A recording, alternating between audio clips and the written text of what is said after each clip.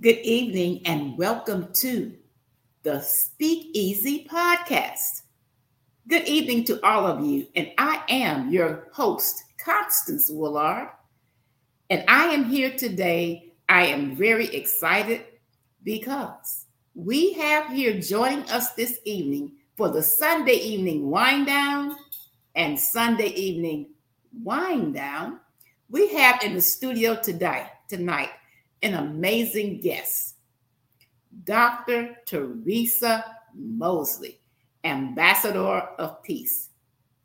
I tell you all to get your tissues ready, to get your notepads ready, because she has a wealth of information to share and to teach us, and it's something that you can gain and that will benefit you, your families, your communities, everyone.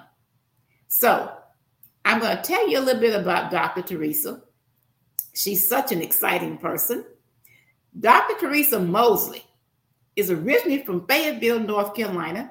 She's a United States Army veteran, 8-time best-selling author, and 3-time international best-selling author, and 3 times award-winning educator. And during the last 10 years, she has received 10 awards and recognition. Now, Dr. Teresa just retired from the Prince George's, Maryland school system in June of this year. And let me tell you, her retirement it's unlike any retirement that I know of. It's taken off, and she's just doing all type of amazing things. Wonderful things are happening for her. Wonderful opportunities are coming to her. Why? Well, I'm going to tell you why. She has one book that she wrote that she will talk to you about. What's God got to do with it? What God's got to do with it. And when she tells you about that, you're going to find out he has everything to do with it. And from the day that she retired, she's just excelled and is steady moving on into greatness. And so I am going to play her theme song as I bring her up on stage.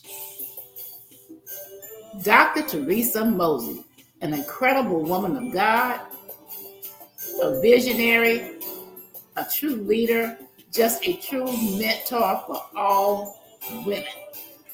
So without further ado, Dr. Teresa, how are you?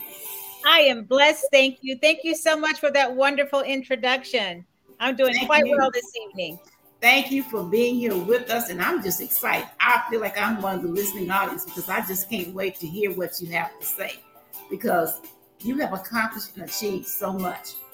But the main thing that I want the listening audience to get from you today is age has nothing to do with it.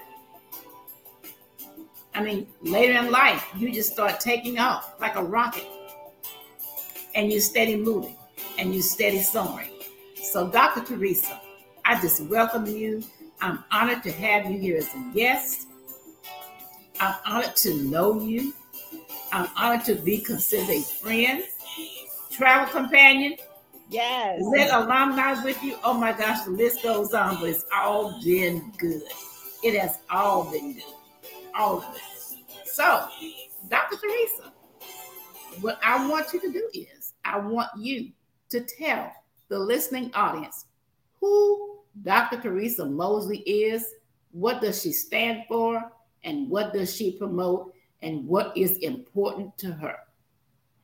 Thank you, Constance, for that introduction. Well, I'm just a little country girl from Fayetteville, North Carolina, U.S. Army veteran and former U.S. Army brat. Spent 28 years in education. I'm an international motivational speaker. I'm an 8-time best-selling author. I'm a writer and speaker, and my main theme is transformational leadership and world peace. That's what I talk about. That's what I speak about. You see, I found the formula. In order to make this world a more peaceful place, everybody needs to live in their purpose. Everybody needs to know what their divine assignment is, because if they do, they will be successful, they will be fulfilled, and then they will have inner peace. That's what I speak about. That's what I write about. That's what I talk about. And I think that's what the world needs. Wonderful. Wonderful. I'm just excited. I am so excited. Now, just kind of talk us through How did you get to this point of writing about peace? Well, I let's talk about writing in general. When I was 14 years old, my brother died in a car accident. And I really, really struggled with his death because I actually had a premonition that it was going to happen and didn't tell him. And so I really thought it was my fault, that my brother died in this car accident. And when I prayed to God to help me get through this, I was born and raised in First Baptist Church.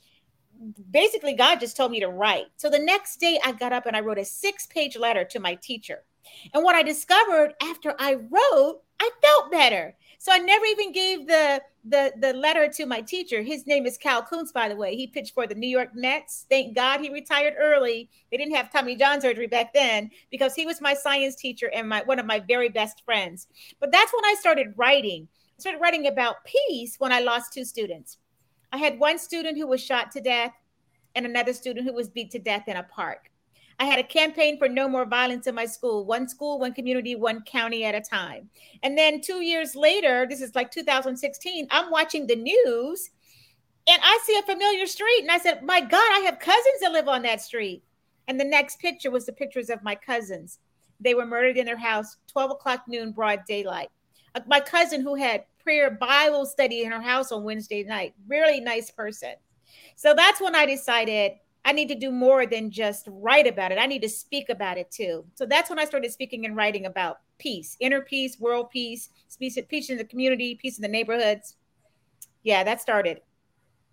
And so with our school districts, some of them being as troublesome as they are now. Mm-hmm.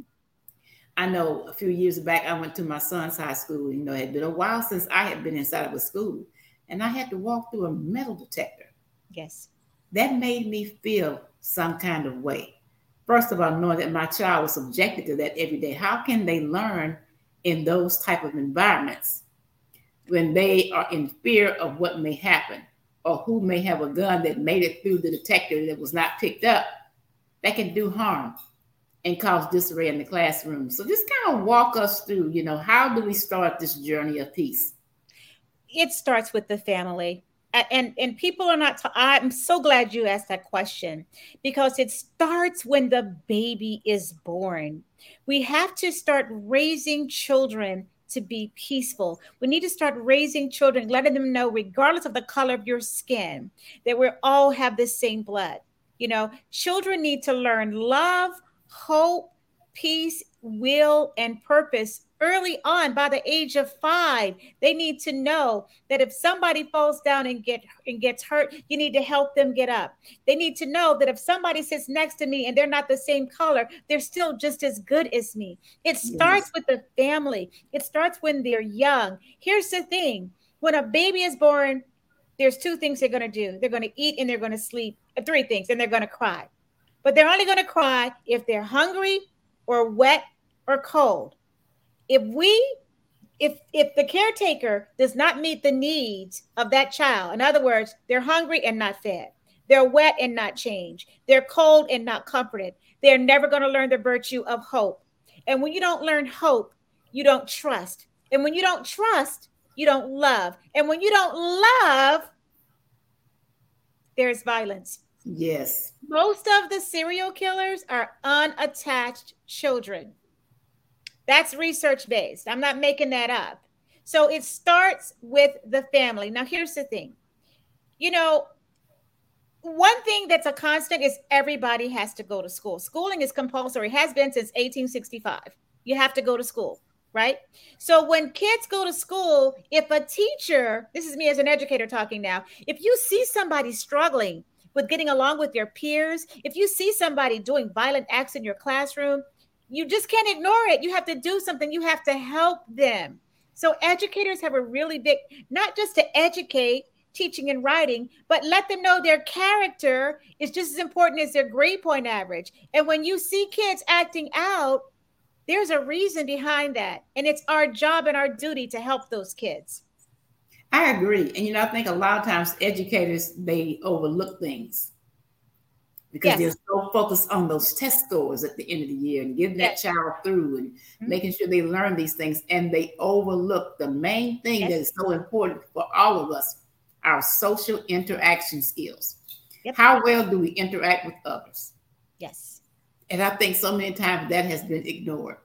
Because I look at some of the events that have happened in the news recently with some of the mass shooters, and they have teachers say, "Oh my gosh, I had this child, and I remember he did this, and I remember that about him." Okay, well, you knew that. What did you do at that time, or did you do anything at that time? And Yeah. so I am glad that you're on this mission. You're only one person, but how do we recruit others to this army for peace? Well, the first thing, in terms of educators, you have to train them, especially administrators. See, when I was administrator, I didn't have repeat offenders. If there was a fight, you're not fighting the second time. Because number A, I would find out A, what happened? B, how did that make you feel? C, what did you do? And D, what could you have done differently? So if they get the suspension or the in school or whatever the consequences, and maybe the consequence is just a mediation, I'm going to come back to them in a week or two. Hey, how's it going? Are you still having a problem with Teresa? What have you changed to make a difference in da da da da da? So we have to train educators to use that theory and technique that we learned in college to resolve conflict with students in the school building. And once Wow. again, a lot of stuff starts at home as well. Exactly. And so again, so PTA, I Yes. think PTA is a good starting ground Yes. Mm-hmm. for educators in the school systems Mm-hmm. and counselors to begin to work with parents, because a lot of parents don't know how to parent. Yes. And so I think that would be a great starting place. Now, I haven't been to a PTA meeting and I don't know when. But when I used to go faithfully with my mom to PTA, and they always talked about bake sales and Yes. fun stuff. Okay. But I wonder now what themes or what are the common themes of PTA, or do we even still have PTA meetings? They do have PTA, Okay. PTSAs as well. But what happens is it's normally the parents that are supportive that come. The people that need to come don't show up. And a lot of times it's not their fault. It's because they work at night or they have to watch 5 kids. And so there's lots of reasons why parents don't attend PTA, but PTA enrollment often is low. And then the people that show up are the officers and their friends. So yeah, I think that and PTA is a good source because you can have training for parents. Let's say, Yes. for example, a parent is having trouble with their 16-year-old who has some violent tendencies. We can bring in social services and tell them what they can do at the PTA meeting to help that child. We can bring in resources to them. So yeah, PTA is a good way to start. Yes, it is. I Not think just having so. a meeting with coffee, but just really having some training for parents and Mhm. teachers. You know, PTA is Parent Teacher Association. exactly. Exactly. And I think it's calling us to all be a little bit more creative in our way of thinking and planning. Mm-hmm. So, maybe we can't have it at the school. Maybe they can take it to a McDonald's, or they have a playground and they can bring their kids. Those who got the 5 kids, and they can have one person out there watching on the playground. Or how about the community center at the apartment complex where most of the kids live? Yes, exactly. Yes. So we're going to have to be, I think our society now is forcing us or calling us to come out and to be more creative in our strategizing and in our planning and how we're going to attack this thing, because it is so important. Yes. It is so important. So Dr. Teresa, tell us about some things that you have on the horizon, because I hear you have some exciting things going on, that your retirement, you probably had 1-2 days off. You relax and recline, and then boom, here we go. I'm so excited. So excited. I have a bookstore on my website. My website is creatingambassadorsofpeace.com. There's a bookstore with 12 books. And a lot of those books, like this one, is Creating Ambassadors of Peace and Step into Leadership Greatness and What's God Got to Do with It. I have I Am She. But my baby, my jewel that I'm birthing really soon is called Passion, Purpose, Peace, the Pathway Through Trials and Tribulations. It's the first anthology where I am the visionary author. The song that you played earlier is the theme song for the book. And I have 14 amazing authors. And my daughter, Melissa, is the forward author. And I have Dr. Desiree Richardson from London, England, is my afterward author. And when both of them, the forward and afterward author, read the book, they said, oh my gosh, these stories are amazing. And you picked the right 14 people to share their stories. I mean, they share their stories of of peace and hope and will and death and overcoming so many obstacles. And I really wanted to write this book so that people know no matter what's happening in your life, no matter how bad things are, you have the answer. You have the solution already inside of you. And there is a light at the end of the tunnel. I talk about how I went from being homeless for 3 days to owning 2 homes with twin Mercedes Benz in my garage. But that was success, but it wasn't fulfillment. I wasn't fulfilled until I started speaking and writing and serving others. And so whatever it is that's going on in your life, these authors write about, when they start serving other people, they become successful, fulfilled, and have inner peace. So I'm so excited about that. I'm also excited about, I'm going to be attending training at the UN to become an official UN Peace Ambassador, September 24th and 25th. And in November, I'm headed to London, England, where I am the recipient of a major award. So I'll share more about that on my social media, but that's happening. And I'm so excited about that. I just finished a speech yesterday on resilience and perseverance at the Thurgood Marshall Center. I'll be speaking at a graduation on August the 6th. And yes, things are happening. Yes. And so let's talk about your book, What's God Got to Do with It? Yes. Let's talk about that one. Because the one thing I have learned from you, and it's something I've been saying all the time. Some people say, well, at this age, I can't do this. And, I shouldn't listen. And I tell people all the time, as long as the blood is running warm, that's the only requirement. And that's the one thing I've learned about you. It's like the older you get, the better you get. Yes. You look amazing. Thank you. 64. And you're just doing all kind of things. Yes. And so let's talk about that book, because God has everything to do with it. This is an anthology. The visionary was Kimberly LeBeau, and I've done a couple of books with her. And this is a book of miracles. So when miracles happen, what's God got to do with it? God had everything to do with the miracles. In my chapter, I talk about 3 miracles. And the first one was in 1981. I got really sick at work. I just got out of the military and I was really, really sick. Went to the VA hospital and they said, well, have you been out of the country lately? I said, well, yeah, I was in Sinop, Turkey last year. I was, in the military. And they said, well, we think you picked up a virus over there and we don't know what it is, but your temperature is like 103. So we're going to have to admit you. I didn't have an appetite. I was losing weight. I was delirious at times, and they didn't know what to treat me. They didn't know what the virus was. So they just kind of just monitored me. So I have a friend, Crystal Nix. I hope she's watching. She went to, it's a United Church of Christ, I think in Compton, California. And they had a prayer vigil for me. It was a Thursday night around 9:00. And right around 9:30 that Thursday night, I started feeling better. Friday morning, when the nurse came in to take my temperature and to check on me, I said, can I have a hot dog? And she said, what? What did you just say? I said, can I get a hot dog? And she says, girl, let me take your blood. let me check your temperature. She says, oh my God, your temperature is gone. And whatever you had, it's gone. I said, I'm cured. She goes, I said, what did you guys do? We didn't do anything, but you just asked for a hot dog and you had no appetite, right? So I drove it was Long Beach. I think the VA center was in Long Beach, the VA hospital. So I took a bus from Long Beach to Compton and another bus to transfer to her house. And I was sitting on Crystal's step. And she said, hey, Teresa. I said, you said hey to me like you knew I was going to be here. She says, I did. I said, how did you know? She said, because we prayed for you last night. I said, what time? She said, 9:00. I said, oh my God. At 9:30, I felt better. And she said, Teresa, I had a dream that you were sitting in church on the 3rd pew this Sunday. And guess where I was sitting? On the 3rd pew in church that Sunday. That wasn't nothing but a miracle from God.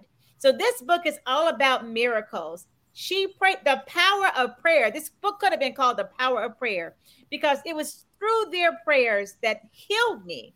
And the second thing I talked about was my mother's ill. My mother was so sick. She had renal failure. She had high blood pressure. She had diabetes. I mean, she was just really getting ready to check out.